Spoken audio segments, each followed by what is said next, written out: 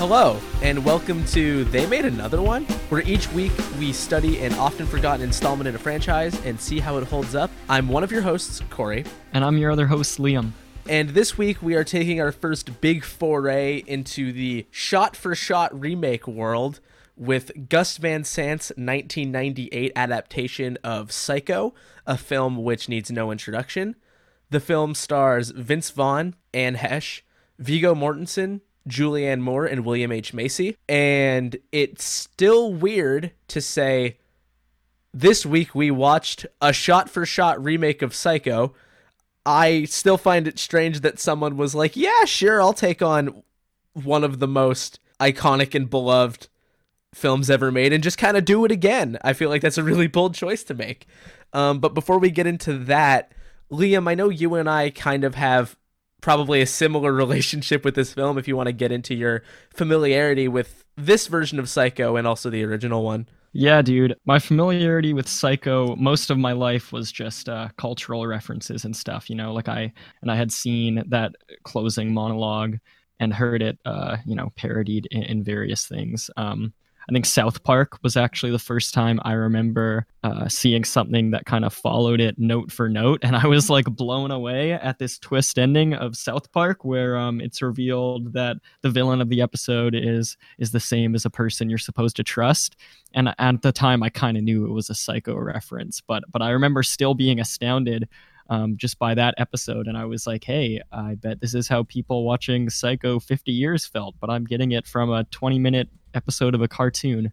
And then so the first time I saw the original film was about 5 years ago. It was in my freshman year of university in a film class, and they showed us Psycho, and then a day later we then watched the remake of Psycho. And it was a very big class, so it wasn't like we got to have an in-depth discussion about the differences and the merit of the film, but I remember really liking both pretty much equally, in fact, and I haven't seen either since. So this was my first revisiting the remake, and so now I've seen the remake one more time than I've seen the original. Yeah, my relationship is functionally the exact same, except I haven't seen South Park, so I didn't get any of it there. But it's one of those things that you just get by virtue of cultural osmosis, and then, yeah, in that same first year university film studies class, I saw the original Psycho, and a week later I saw the remake. I remember having more of an in-depth discussion about it because we had like discussion groups after. But yeah, the setting for viewing it was more like, being in a theater, and then we kind of got lectured on it after. And I remember, again, same as you, really liking both. And now I have also seen the remake twice, and I've seen the original fully once, which might sound insane to some people. I wouldn't be super surprised if people found that to be similarly like cinephile sacrilege as not being super up and up on our like Exorcist history. But I mean, we're coming at it from different places. Black and white movies are lame. You heard it here first. Put it on the DVD case of the remake of Psycho. Black and white movies are lame. I thought you were going to say put it on the back of the box of our podcast. You can buy our podcast in stores, and the pull quote is black and white movies are lame. Podcasts are cooler. And that's why we don't watch any on this show. We only watch color movies. Sorry, everybody, if you really wanted us to watch I don't know. Human Centipede 2. Is that a black and white movie? Yeah, man, I was trying to think of a black and white movie that we might watch because most franchises are like, post 1970, and that's the first one that came to mind. I don't know what else we'd get to other than that. Yeah, I mean, I'm sure there's something. Well, I'm sure there's some recommendations of black and white. Recommend black and white movies for us that we won't watch because black and white movies are bad. Yep. Do we have to say that we're joking? Like, are we going to get an angry email, or is it clear that we're joking? Well, I'm okay with getting an angry email. We're joking, everybody. Relax, okay? I'm not. And, to kind of just dive straight into it, I mean, Let's just jump right into it. It's Psycho, right? Like, what else do you want me to say? Actually, so like 1960, Yeah. Alfred Hitchcock blows everybody's minds because Psycho is a like utterly fantastic piece of filmmaking with one of the best and still most effective twists I can remember. And all the performances are great. It's incredibly well constructed. And if you love that, this is more or less that. I don't want to make a judgment as to whether or not it's better or worse, because despite being a shot-for-shot remake, it still feels like a very different thing. So it's almost not even worth the direct comparison, as like ironic as that might seem. But Yeah, well, what do you mean it's a very different thing? it just feels different, and I don't know. Well, it's in color. That's exciting. Yeah, well, I guess before we actually get into it, I guess now is a hell of a time to be talking specifically about this and like a shot-for-shot remake of something iconic with some sort of major change to it. I guess in this case it would be it's 38 years into the future, and its color and, cast is obviously going to be different. But similarly, you're getting remakes now that is like just Disney going hog wild with, we're going to make the same movie again. It's going to be basically the same. Like Lion King, which came out recently, where it's like it's effectively the same thing, but we animated it so it looked real. But everything else is the same. But it feels like a very different movie. I think that's what I most respect about the approach to this movie, is that they were upfront from the very beginning, from what I understand, that this was going to be a shot-for-shot remake, and that's really what Gus Van Sant wanted to do, whereas a lot of remakes we're seeing today are very similar. They don't change a whole lot, and yet people go to see them and then they're upset that it's basically the same movie. And then people are so upset at Gus Van Sant for doing a shot-for-shot remake when it's not that novel of an idea. We see it all the time. Yeah, and I mean, even just remakes in general, it's like, it's something that feels so pervasive now, but it hasn't gone anywhere. I don't know how much more common shot-for-shot remakes are, but things get remade and have gotten remade all the time. If you want to think about how many Planet of the Apes movies there are and how many like The Things there are, because there's 3 of them now, and it's like, The Blob got a remake. These things get remakes. Like, it's been a thing. I think that the thing that makes Psycho feel different is probably that they were so upfront about, we're making the same movie, we're doing it again. Not, we're going to reimagine it. We're not going to put a cool spin on it, right? Like, This is Psycho, and this is an experiment just to see how that goes. And there's something compelling about doing that. There's something to be said for putting your own sort of authorial stamp on something that's really iconic and seeing how it plays differently. In the end, I mean, we'll talk it through whether or not it's a valuable experiment. I think it is. But I could understand people seeing this and being like, well, what the fuck why did we do that? Yeah, that's really the question I wrestle with the most on this podcast, right? Is just when it comes to sequels and remakes, you got to wonder why. Why does this exist? Does it have reason to exist? And I think in the case of this movie, it's kind of like, I kind of feel like someone had to do it, right? Like someone had to try. I know we had remakes before this, but I think it is really bold to remake such a classic film and to then remake it shot for shot just to see, how it turns out and if that same magic can be captured. I think it's a really cool experiment. I think it was probably pretty cheap to make, and I think this one is worthwhile. Yeah, and we may as well get into it here properly and introduce what Psycho is functionally for anybody who hasn't seen it, is unfamiliar. It is worth noting that, at least on Wikipedia, it says that this remake was made for an audience of people who had seen the original. Like, this wasn't meant to be a reintroduction to that. I think it's worth carrying that in our minds. But the plot, as we have it here, is we're focused on Marion Crane, who is played by Janet Leigh in the original and is played by Anne Hesh here. And she is in a relationship with a man named Samuel Loomis, who is played by Viggo Mortensen here.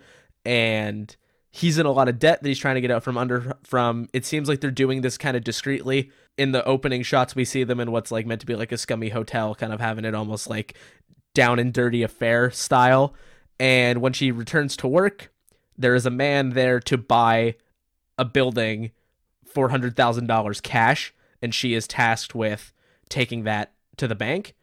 She steals it and wants to drive away to meet up with her boyfriend and sort of start a new life, pay off the debts, get everything sorted.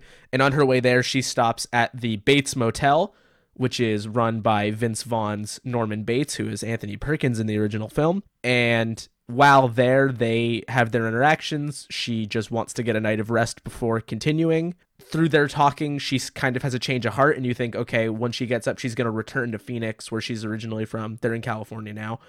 And get the money back and try to make right on what she did here. And before she can do that, she is murdered in one of the most iconic scenes in the history of cinema by someone, seemingly Norman. We don't really know. It's a very, confusing thing. It turns the movie completely on its head. And from there, the plot shifts to Lila Crane, who is played by Julianne Moore here, the sister of Marion Crane, a private detective, Arbogast, here played by William H. Macy, Samuel Loomis, and they're trying to figure out what happened to Marion, what happened to the money, how is Norman implicated in this, and it kind of just goes from there. I won't bother getting into the twist right now. We may as well make that a reveal. That's how it works best. So if you're lucky enough to be listening to this and not know where this is going, strap in. But can you imagine if someone... Could you imagine if we were the people to give somebody that for the first time? Not knowing the twist, and then they're like, okay, I'm ready. I want these guys to be the vehicle to deliver it. Well, to anyone listening who that is true for, we hope that we do it justice. There's got to be people in the world who think black and white movies are lame. There are other people in the world who think Vince Vaughn movies are lame. And so where those circles overlap... There's a Venn diagram in the middle. Where in the middle, nobody watches black and white or Vince Vaughn. Yes, and so that means that they've seen neither Psycho film. And so some of those people might be a fan of our podcast. And we're gonna have it pay off for you guys. Hopefully. That would be good, I think. And I also think it's worth mentioning that we'll try our best to not make this one of a billion existing. How does this compare to the original? But that's, at a certain point, that's just going to be what we're doing, because it's going to be difficult not to. It's a shot-for-shot remake of, like, a very iconic movie. But we'll try to keep it from not being too inside baseball with that, so you don't necessarily need that touchstone. But with all of that out of the way, down to brass tacks, Liam, upon rewatching, which is new for us on this show, what do you think of Gus Van Sant's Psycho? Dude, I think this movie is a blast. I think the story holds up super well. I think it's still just it's a captivating detective story, murder mystery. I think all the performances are good, especially Vince Vaughn. He's one of those guys who I've really always liked his face, and so and I like seeing him in a dramatic role. I've always had it in my mind that he'd be able to pull off drama. And so when I learned that he was playing Norman in the remake of Psycho, I was quite excited. I didn't think it was a goof at all. I thought that he could totally do it. And I think he pulls it off.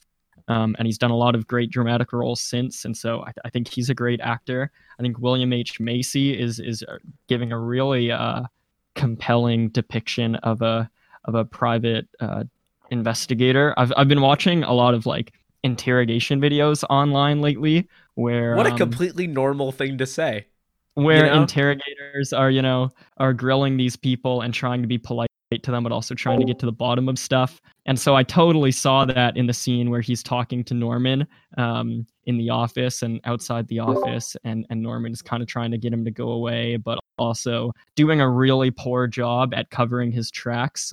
And so that was all good. I thought the kill scenes looked great. The adherence to the sort of old Hollywood style, you can see it when Marion is driving in the car, and you can see it when William H. Macy is pushed down the stairs. I think all of that stuff has a really cool charm to it. I think the twist is depicted well. It's revealed in a really interesting way. I don't think the movie shows its hand too early, despite knowing that people are going into it knowing the twist. Again, I just respect that the movie truly is just a retelling of a great story, with different actors. I think that's totally worth it. You know, it's just like a play. You go to see a different production, and really the only changes are different actors in the roles, but it's still nice to see. And so yeah, dude, I totally think this is a worthwhile movie. I really like it.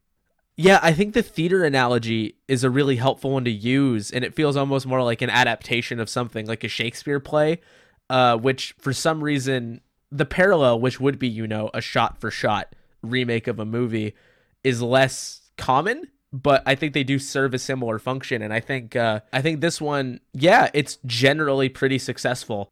I think that the places where it struggles the most are trying to adapt to its time period. It's 1998. The original's 1960, so you're already grappling with things that may seem anachronistic, or because you're such a dedicated remake, things that are going to seem out of place that you added. And I think the movie struggles with that in several spots. But generally speaking, for something that could have been a travesty, frankly, I think most of it plays off really, really well. And I do think that one of the high points is Vince Vaughn's performance. And we see a different actor here than the one that you see in like Dodgeball or something, obviously. But there's something Also I a think, great performance. yeah, for different reasons.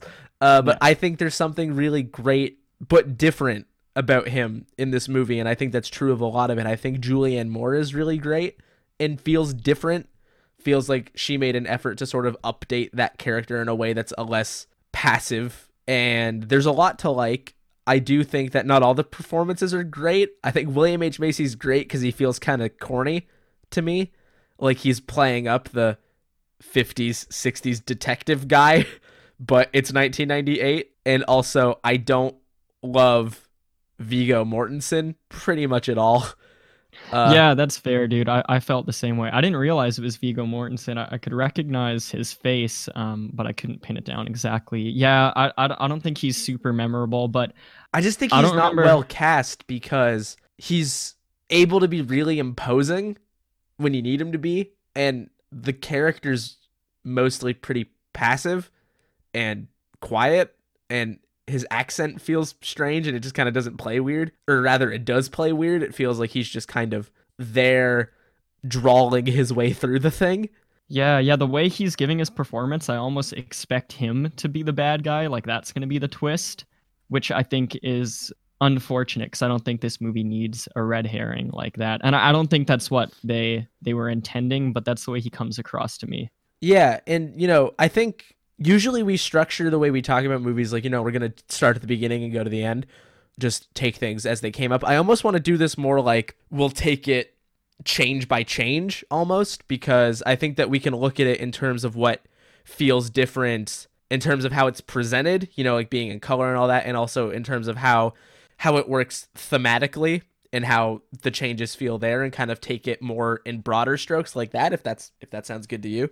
That does sound good, though. I think it is interesting that just a few minutes ago you said, we're gonna try to not just talk about the differences in between the movies, and I'm not calling you out. I think it's totally valid. I think I just realized that that's gonna be almost impossible to do. That was originally what we figured was smart, right? Like we didn't rewatch the original Psycho before we watched this, but as we've sort of started talking about it, I've realized that everything that I want to discuss is the ways the remake functions well or doesn't based on what's different about it. So we kind of don't have any choice. Our hands are almost tied because I don't know how you talk about the way it's using color without that being in contrast to the fact that the original's not in color, right?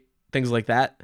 Yeah, dude. And even if you say, I like the way that the shower scene is shot, obviously, I like the way the shower scene is shot, then it just becomes, oh, well, that's just the way it was shot in the original. And then you get into the problem of, when we watched Nightmare on Elm Street and there were these few sequences that you really liked, and you say, but I guess those are from the original. And so it doesn't really mean a lot for this movie. And so it becomes a question of, is it still worthwhile that these scenes are just recreated well again? And if we're going to separate it from the original movie, then okay, this is a lot of fun, but because the filmmakers weren't trying to separate it from that original movie, you know, they didn't want this to be a reintroduction, or they didn't want this to be an introduction to people who hadn't seen the original. It really is sort of impossible to talk about one without the other. It's a really perplexing case, isn't it? Yeah, and I'm sure that's how it felt, I imagine, when the movie was announced, when news broke, like, yo, Gus Van Sant, who I guess it's worth mentioning is a filmmaker that I'm not familiar with pretty much at all. Like, I've heard of his films, but I don't think I've seen anything other than this. And it's probably worth asking really quick, like, have you seen other Van Sant?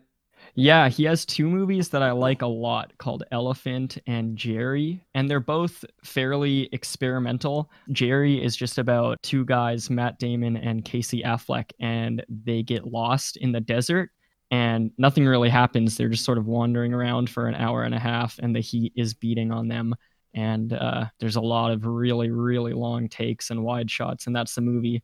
An Elephant is a movie about two kids who go on to commit a school shooting. But again, there's not a lot of frills in that movie. It's shot very plainly and simply. So he's definitely a director that I'm interested in, and one who seems to like exploring things that haven't necessarily been explored before. Yeah, you know what? I'm going to take that as a cue to just dive into the stuff that I wanted to talk about in terms of themes, because you kind of teed me up here with the exploring things that hadn't really been before, because I think one of the biggest things this movie does fairly explicitly in a couple small but really palpable moments is really cranks up the sexuality of this movie. Yes, which is... And it all sucks.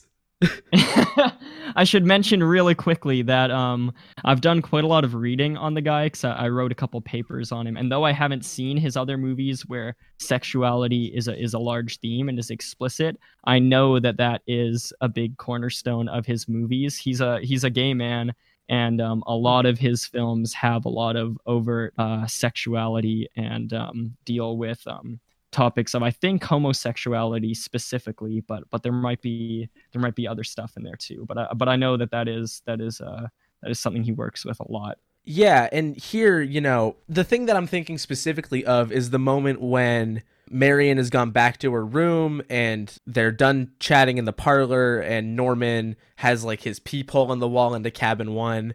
And, you know, in the original, he just kind of looks and stares, and that's creepy and unsettling for its own reasons.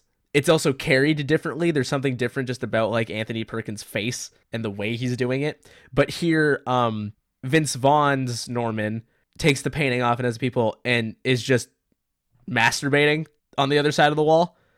And there's some additions like that sort of veer more towards making the sexual subtext text that I think are unnecessary. I don't want to say pointless, because pointless feels unfair. If that's something that he wanted to make with this remake of the film, then that's valid, but I don't know what purpose it's serving, and I don't know how like that hits you at all. But that was one of the big things where I was like, I don't know why this is here. Yeah, it's the change that I remembered most. That and the few shots you get when people are being murdered, the sort of surreal shots. Those are the differences that I remembered about this film. And I'm with you that I don't quite understand why we need to put that in the forefront, but I also don't think I would be questioning the masturbation aspect if I hadn't seen the original. Do you know what I mean? Sure. But I think the problem is we have to, like we sort of said, where originally we were going to try not, but it's like you have to take it in conversation with that. And you could argue that maybe that's something that Hitchcock would have put in there if it wasn't 1960. But like, I'm not convinced that that's necessarily the case. And I'm certainly, there's a lot of like very overt examples of Norman's uncomfortable speaking with women he would find attractive. His mother got into a relationship with a man, and that was promiscuous, and Norman didn't like that, and that's why that goes the way it goes. So there's things here. There's a point in this version where Lila is looking around Norman's room and finds like a porn magazine, basically. Just has a bunch of like nudity in it. Yep, that's what those are. Glad I explained what that is. So it really lays on the like sexual, I don't even know what to describe it as. Like, that angle of the movie might be the easiest way to put it. But I don't know if it needs to be there as an explanatory reason for why Norman would do what he's doing. And I think making it more overt feels more like updating it for 1998 than it does for doing anything with the movie, because it also, is more violent, like more explicitly violent. Like, there's more blood in that shower scene and things like that. It is really peculiar because, like you said, we know that the sexuality isn't as explicit in the original film, and Van Sant knows that we know that it's not, right? Right. And so it's peculiar because this is so clearly trying to be a shot-for-shot remake. And so any disparity between the original movie and this movie is going to be so obvious, right? We're going to take note of it. And so what is there to talk about in this film besides those huge differences, the masturbation and the pornographic magazines? And so if he's making these such deliberate distinctions from the original movie, then I want it to be obvious to me why that's there. And in this case, it's just not obvious to me. It certainly doesn't seem inconsistent with Norman's character, nothing like that. But it's just when everything else in the movie is so similar and this is so clearly different, it almost takes me out of the film more than it does put me into it. And again, I don't think I would feel that way had I seen this movie first, or just if I hadn't seen the original. But it's really impossible to think that way. Yeah, and those changes really are felt because the blueprint he's working with is so strong that deviations are going to be the first thing to get put under scrutiny, right? So I think it's natural that we're immediately kind of skeptical of that kind of change and wondering what the purpose of it is, largely because it does feel like it's making that part more overt, but it doesn't feel like it really changes how you read the circumstances by the time the movie's over. So it's just kind of there, and I don't really know what to do with that other than I know as a person viewing the movie, I just kind of find it distracting more than anything. And that's going to be hard when you're working with, a remake and all of that. Well, and I can understand why there was backlash when this came out, because people think, okay, it's pointless that this is a shot-for-shot remake. Okay, I get that. But a lot of the criticisms I've heard of in this movie are, there's a shot of a calf in the road when the detective is getting stabbed. What is Gus Van Sant doing? What's up with that? Oh, Norman Bates masturbates. What is up with that? And so it's almost like people would have been less angry at this movie had it just been a shot-for-shot remake, had it adhered entirely to that landscape. But it feels like Gus Van Sant is he's like in the middle where it's so clearly a remake of the original film, but then there are these slight differences. And normally a remake goes to the other end of the spectrum where the differences are what makes it necessary. And so it's almost like he wanted to have his cake and eat it too. And so I do think that the differences between this and the original movie are honestly the movie's biggest drawback, even though I don't inherently dislike them. I think the shots of surrealism while these murders are happening are really interesting. And if this were an original film, I think that I would think that that's really cool, and I would be thinking about what they mean. But now, I'm doing that. I'm thinking about what they mean, and it ends up being more frustrating than anything. I kind of liked what you said there. I don't know why this was the first thing that came to mind, but if you look at a different remake, the one that came to mind was RoboCop, like the 2014 RoboCop. That makes itself necessary by virtue of changing and updating the target of the satire. The thing that I remember really clearly is I'm pretty sure it's Samuel L. Jackson plays this like news anchor on this like weird rah-rah patriotism bullshit Fox News-esque like channel that's championing both RoboCop and also like the Ed 209 stuff and all of that. And Michael Keaton's like executive guy is way more just like into it for that kind of like it's cool and like we're fixing the world angle because we're America. And that's like a worthwhile way to update that from the 80s, right? Because things change. Whereas here, it is a little bit harder to scrutinize why it is that those changes are there, simply because that such an amount of time has passed. But I do think it's interesting that we're pretty much on the same page, whereas if we don't really love those sort of textual changes or subtextual changes, that we really like a lot of what it did presentation-wise. And by that, I sort of mean like the updates to the performances and the way it uses the color and stuff. Correct me if I'm wrong, but I'll at least lead in by saying that pretty much every performance feels right to me, and they feel that way because they feel different, and there's value in that difference. And we may as well talk about Norman first. I think Vince Vaughn does something interesting because there's just something about him that feels a more immediately imposing and weird and off-putting when you look at him. And there's something in the way he's talking and the way he's giggling after some stuff. There's the weird sort of juxtaposition because there's an innocence to, like, he won't say bathroom. Like, he's showing her the cabin and he just sort of awkwardly points to it and doesn't say, this is the bathroom, because he doesn't want to say bathroom in front of a woman, I guess. And that feels weird, but in like an innocent, naive, childish way. One that would jive with a dude having a weird relationship with his mother. But then there's other stuff where he just goes off on tangents and gets upset, and just there's something in the way that he's talking that feels weird because it's off-putting, and it's uncomfortable in a different way than Anthony Perkins is uncomfortable, because at least in my memory, something about the way Anthony Perkins does the role is that it's a lot more self-assured, or at least he feels more comfortable in his own skin, and here Vince Vaughn does not at all feel that way. It feels like somebody who's very actively torn between things and struggling to deal with those feelings. I find that really, really compelling, and his inability to kind of keep the plot going really does something interesting with, you know, that childlike innocence angle that is just, you know, someone who's over their head and doesn't know what they're doing and feigns innocence, but also just like a genuinely off-putting and aware person doing this because they think it's the right thing to do. I think that's a really good way to put it, that Vince Vaughn doesn't at all feel comfortable in his own skin and with what he's doing. And I'm going to say that in my memory, watching both films back to back and now once again seeing Vince Vaughn's performance, to me, this is the better performance between Vince Vaughn and Anthony Perkins. When I think of Norman Bates, I actually think of Vince Vaughn. I'm not thinking of Anthony Perkins, which I totally... Sorry, Freddie Highmore, we're not thinking of you either. Oh, I'm totally not... I guess we had to mention honestly, that. Do we need to talk about Bates Motel? I haven't seen it.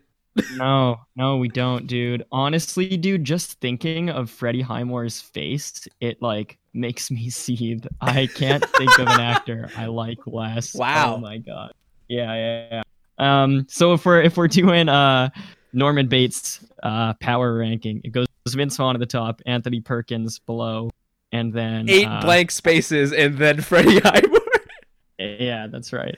But no, I really like Vince Vaughn. I like the giggle he does. I like how he seems so insecure. I really love the scene where he's talking to William H. Macy outside, and it's just he's trying to cover his tracks, but he's so bad at it. He's absolutely not the perfect criminal.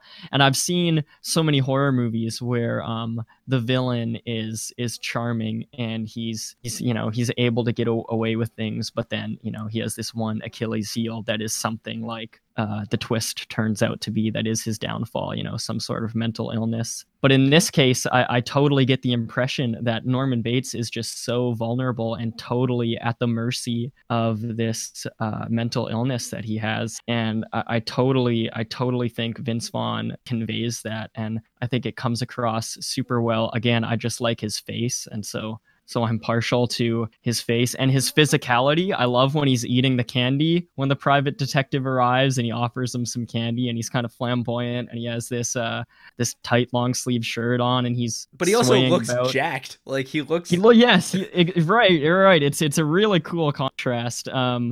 And so I think that despite being jacked, he's able to convey this sort of. Viggo Mortensen later is way more intimidating than Vince Vaughn is, and he's like 4 inches shorter than him. Like exactly. And so I really think that just comes through in Vince Vaughn's performance. And I'm not gonna say anything that Anthony Perkins does or doesn't that I don't like, because again, it's been so long. And seeing the performance, I totally liked everything Anthony Perkins did. I have nothing to pick apart, but it's just I really like what Vince Vaughn does, and I think he's great in this role. I think the movie is honestly worth it just to see him playing that part. And also that Flea is in this movie. I think that makes the movie worth reading. I only noticed that this time. Maybe it's because I'm not a huge like Red Hot Chili Peppers fan. Not because I think they're bad, but because I'm unfamiliar. But I guess I must have seen his face recently, and then this came out. I'm like, oh, that's definitely who that is. Yeah, let's just go through this then. Let's go performance by performance of the big three, basically, which I would say leaves us with Marion and Lila for the most part. Sure. Anne Heche is... I almost said worse. I don't think worse is fair, because it's different. But it's not as good. It's definitely not as good. Well, I can't say the same that I say for Vince Vaughn, where when I think of Marion Crane, I think of Anne Heche. I totally think of Janet Leigh and the way she looks, and her face in the shower and all that stuff. But I can't remember the specifics of her performance super well. But just the fact that she's what stuck with me and not Anne Heche tells me that I prefer Janet Leigh. But watching this movie, I liked Marion's snippishness. She's snippy. Yeah. And she has this sort of can-do attitude, and she's just bossing people around. And I thought she totally conveyed that well. In contrast to Norman, she's very comfortable with what she's doing until she's not. Absolutely. Yeah. Like, she's paranoid, and I think when you have, the voiceover playing of her thinking about people realizing what she's up to, she looks genuinely concerned, but then she gets like a wry smile on her face and is like, nah, I got this shit, let's go.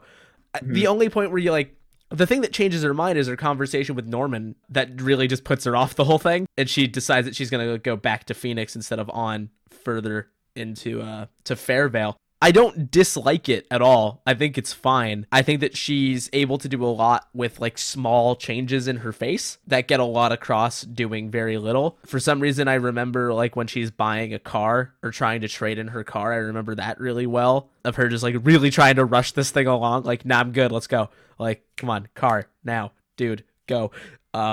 Even still, there's just something about it that lacks the sort of iconic quality that Janet Leigh brings to it, whereas I feel that that's something that Vince Vaughn is able to bring to Norman that I think Anthony Perkins also does, but they're just different enough that it tracks.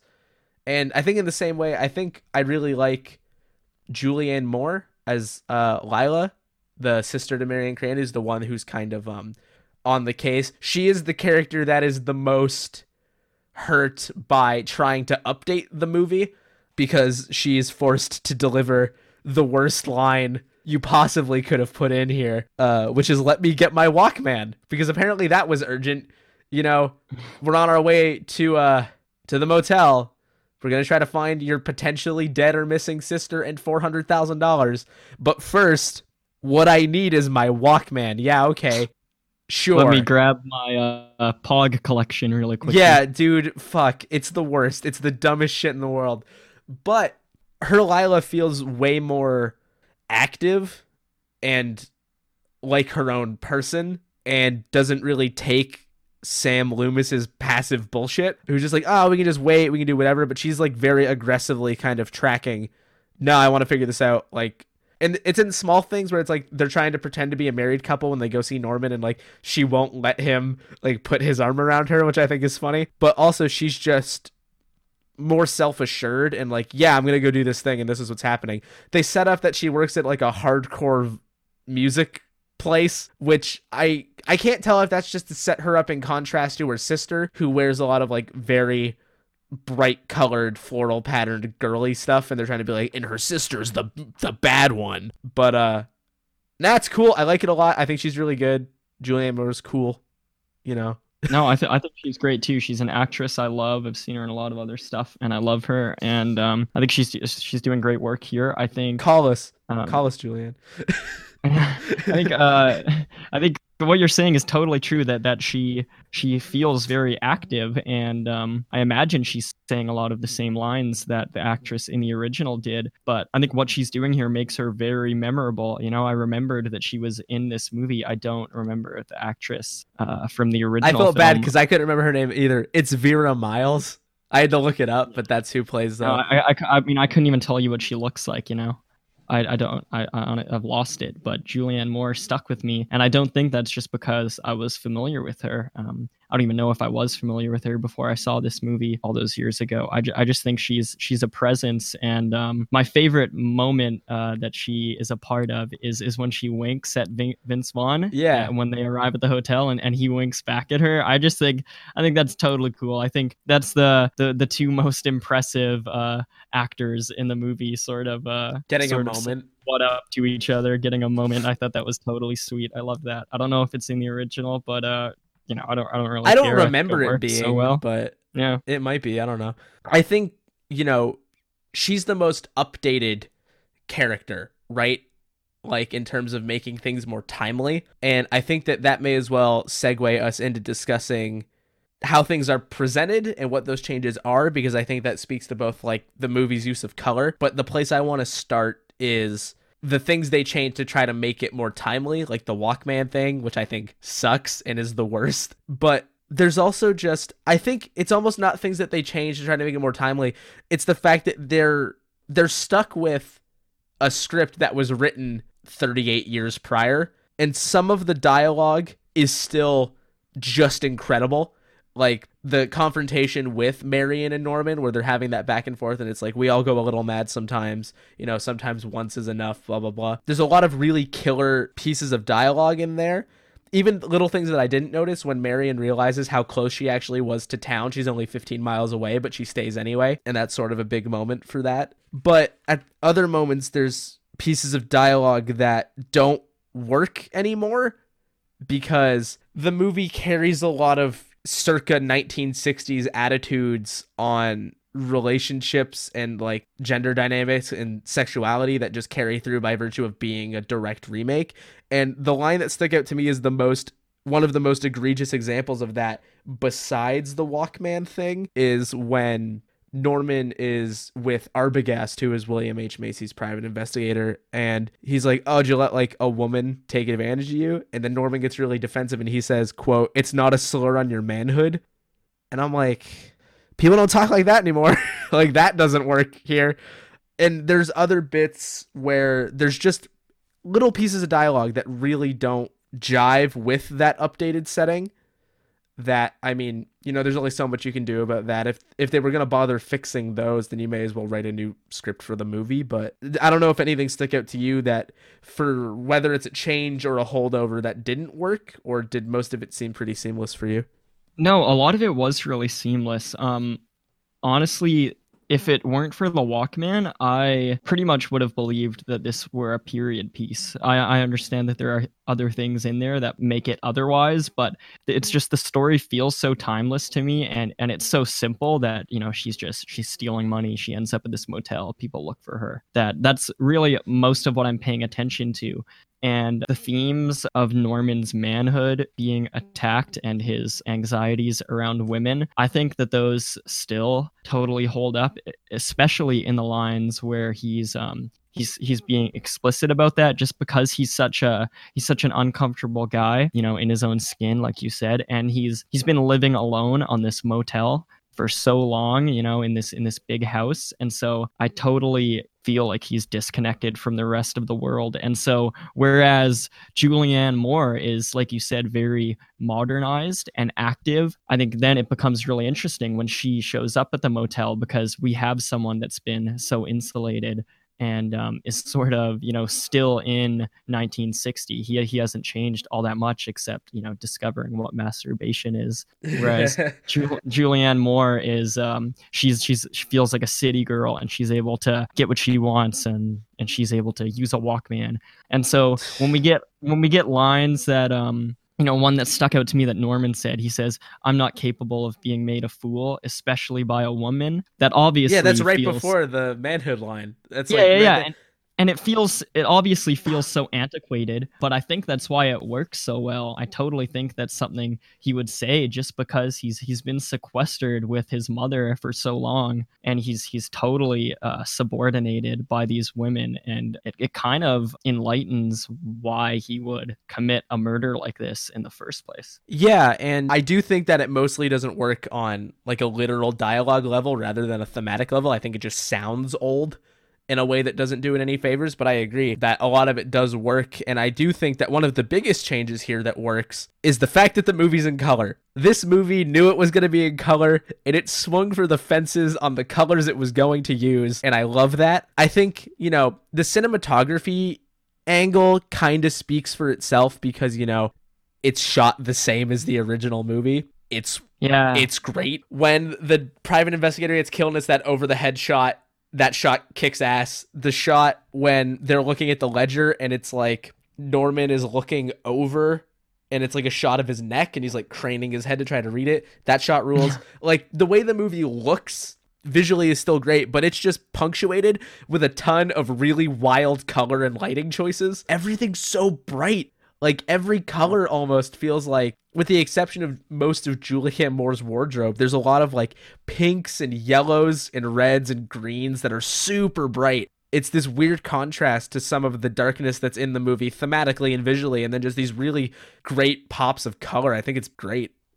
Yeah, I think it's awesome too. And again, it honestly feels to me like that makes the movie worth remaking, because yes, I was joking when I say that, you know, black and white movies are lame, but also I don't think that everything that was made in black and white would be made in black and white if it didn't need to be, you know, if it wasn't easier to do. I'm certain that Alfred Hitchcock had done color movies before Psycho. He had. It was in black and white, like actively. Right. So I understand that, and that's all cool, but I do think that this movie really benefits from being in color, especially when we already have the black and white version. I think there's value in, you know, taking a black and white photo and putting color into it, not to make it better, because there really is something beautiful about the shades of a black and white photo, but just because it's sort of invigorating and interesting to see something that you're used to in one way being presented to you in such a bold new fashion. And color really does that in this movie. And it wasn't actually until the shower scene happened and I was seeing the blood in the shower that I made the conscious thought of, oh yeah, this movie is in color and the other one was in black and white. Up until that point, interesting.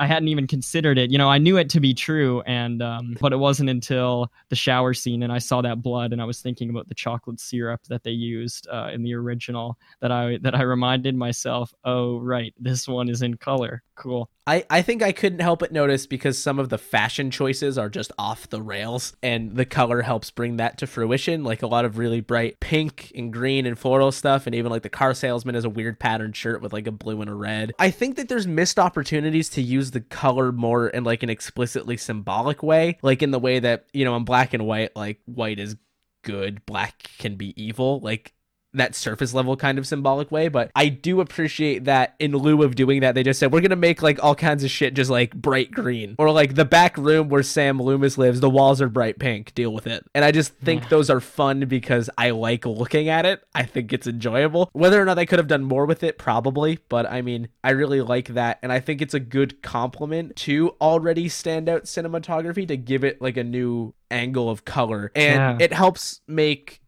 the cleaning up of the murder of Marion feel more clinical almost, because that room is so bright white and everything is spotless and the towels are white and everything's white, but it all looked white before, but here it's just so blinding that it makes it feel like you're in a hospital, and it gives this great contrast to the blood, and there's moments like that where it just brings something to it that wouldn't have been there before. Absolutely. I think that's a great way to put it, that the color adds a new flair to this great cinematography. Yeah, and you know, this may as well be a moment where we can segue toward the end of the movie, and I think what we have to say about it by revealing, drum roll please, the twist of the movie.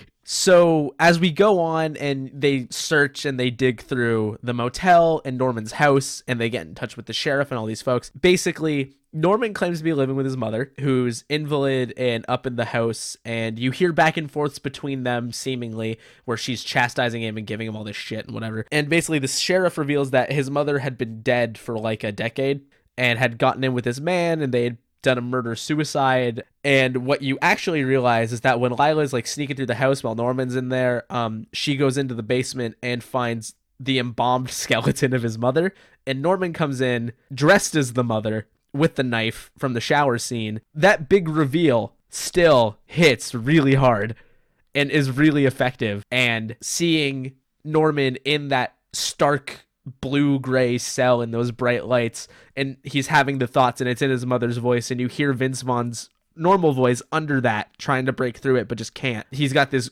sinister smile, and just everything still really lands in that final moment, which is really one of the most important things that this movie should do, is kind of stick on its feet at the end. And as a testament to, I think, how positively we feel about a lot of the differences, it does that and really sort of makes retreading such a well-known but powerful plot valuable.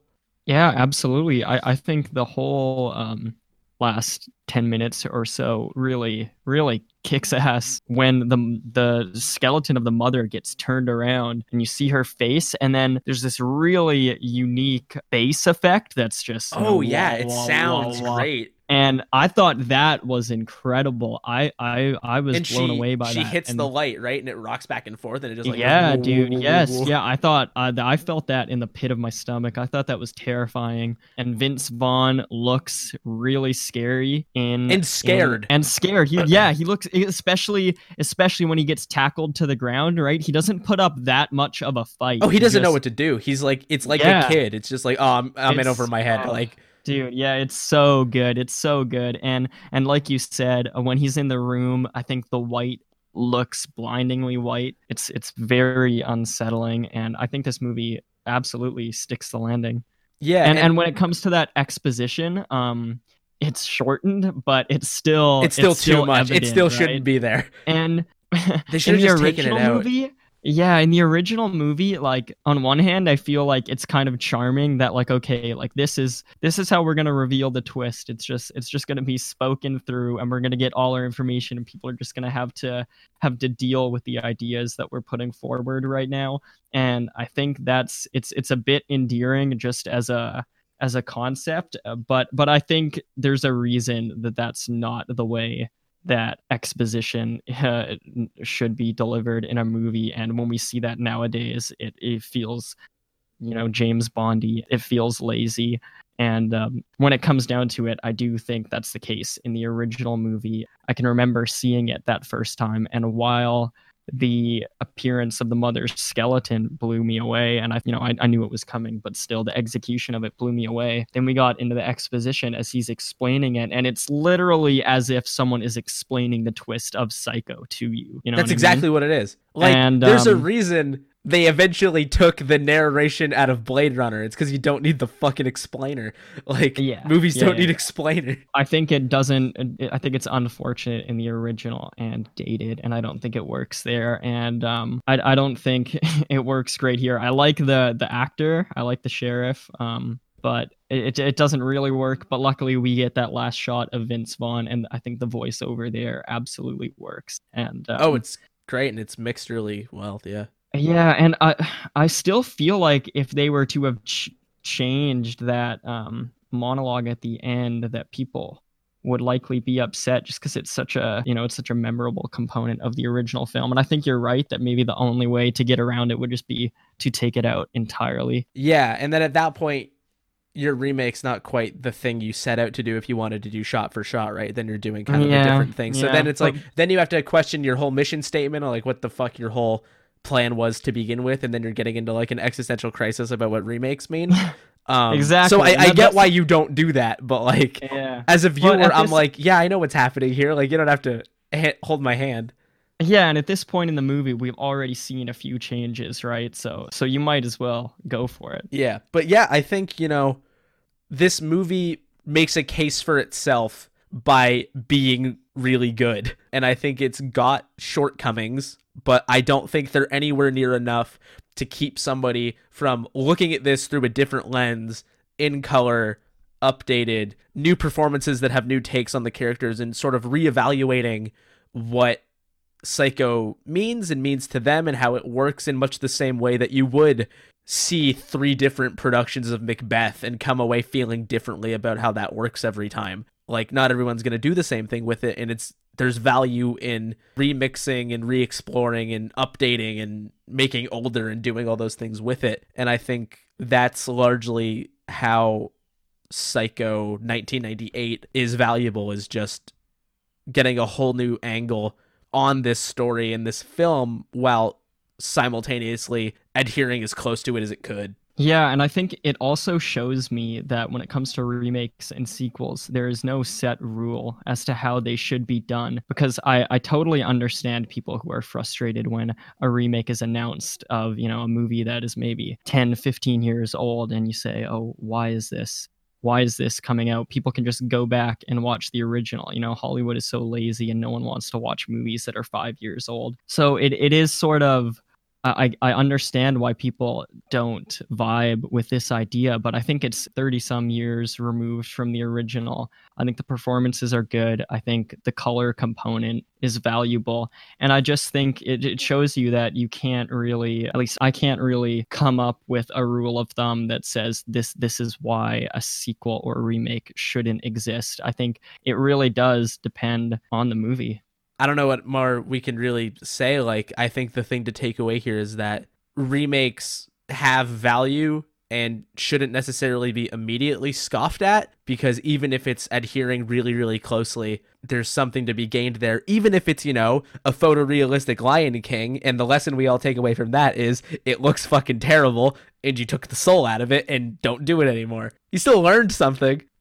yeah. And I think good stories are worth telling again, and that doesn't mean people have to enjoy them, but I think a lot of times it's worth a shot. Maybe not at the expense of original stories being told, and you know, then we get into the whole kerfuffle of where is the money in Hollywood going, and should it be put towards original stories and not things that people are comfortable with. And I understand all that, but the fact is that 1998 Psycho exists. We can't change that now, and I'm not going to dislike it out of principle. You know, I think it's totally an enjoyable watch.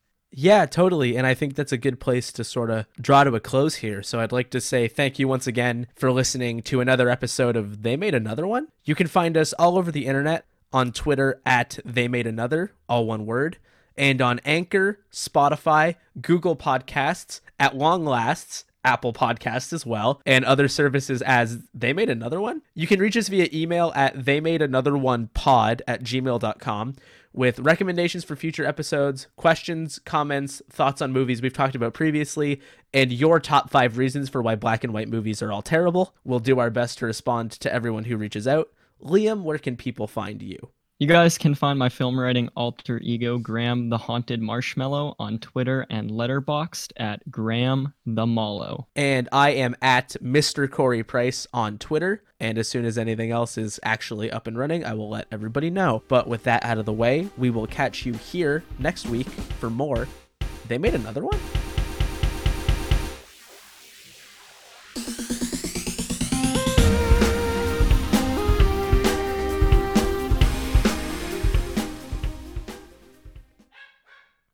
Well, my dog chose to bark at the end, so that's fine.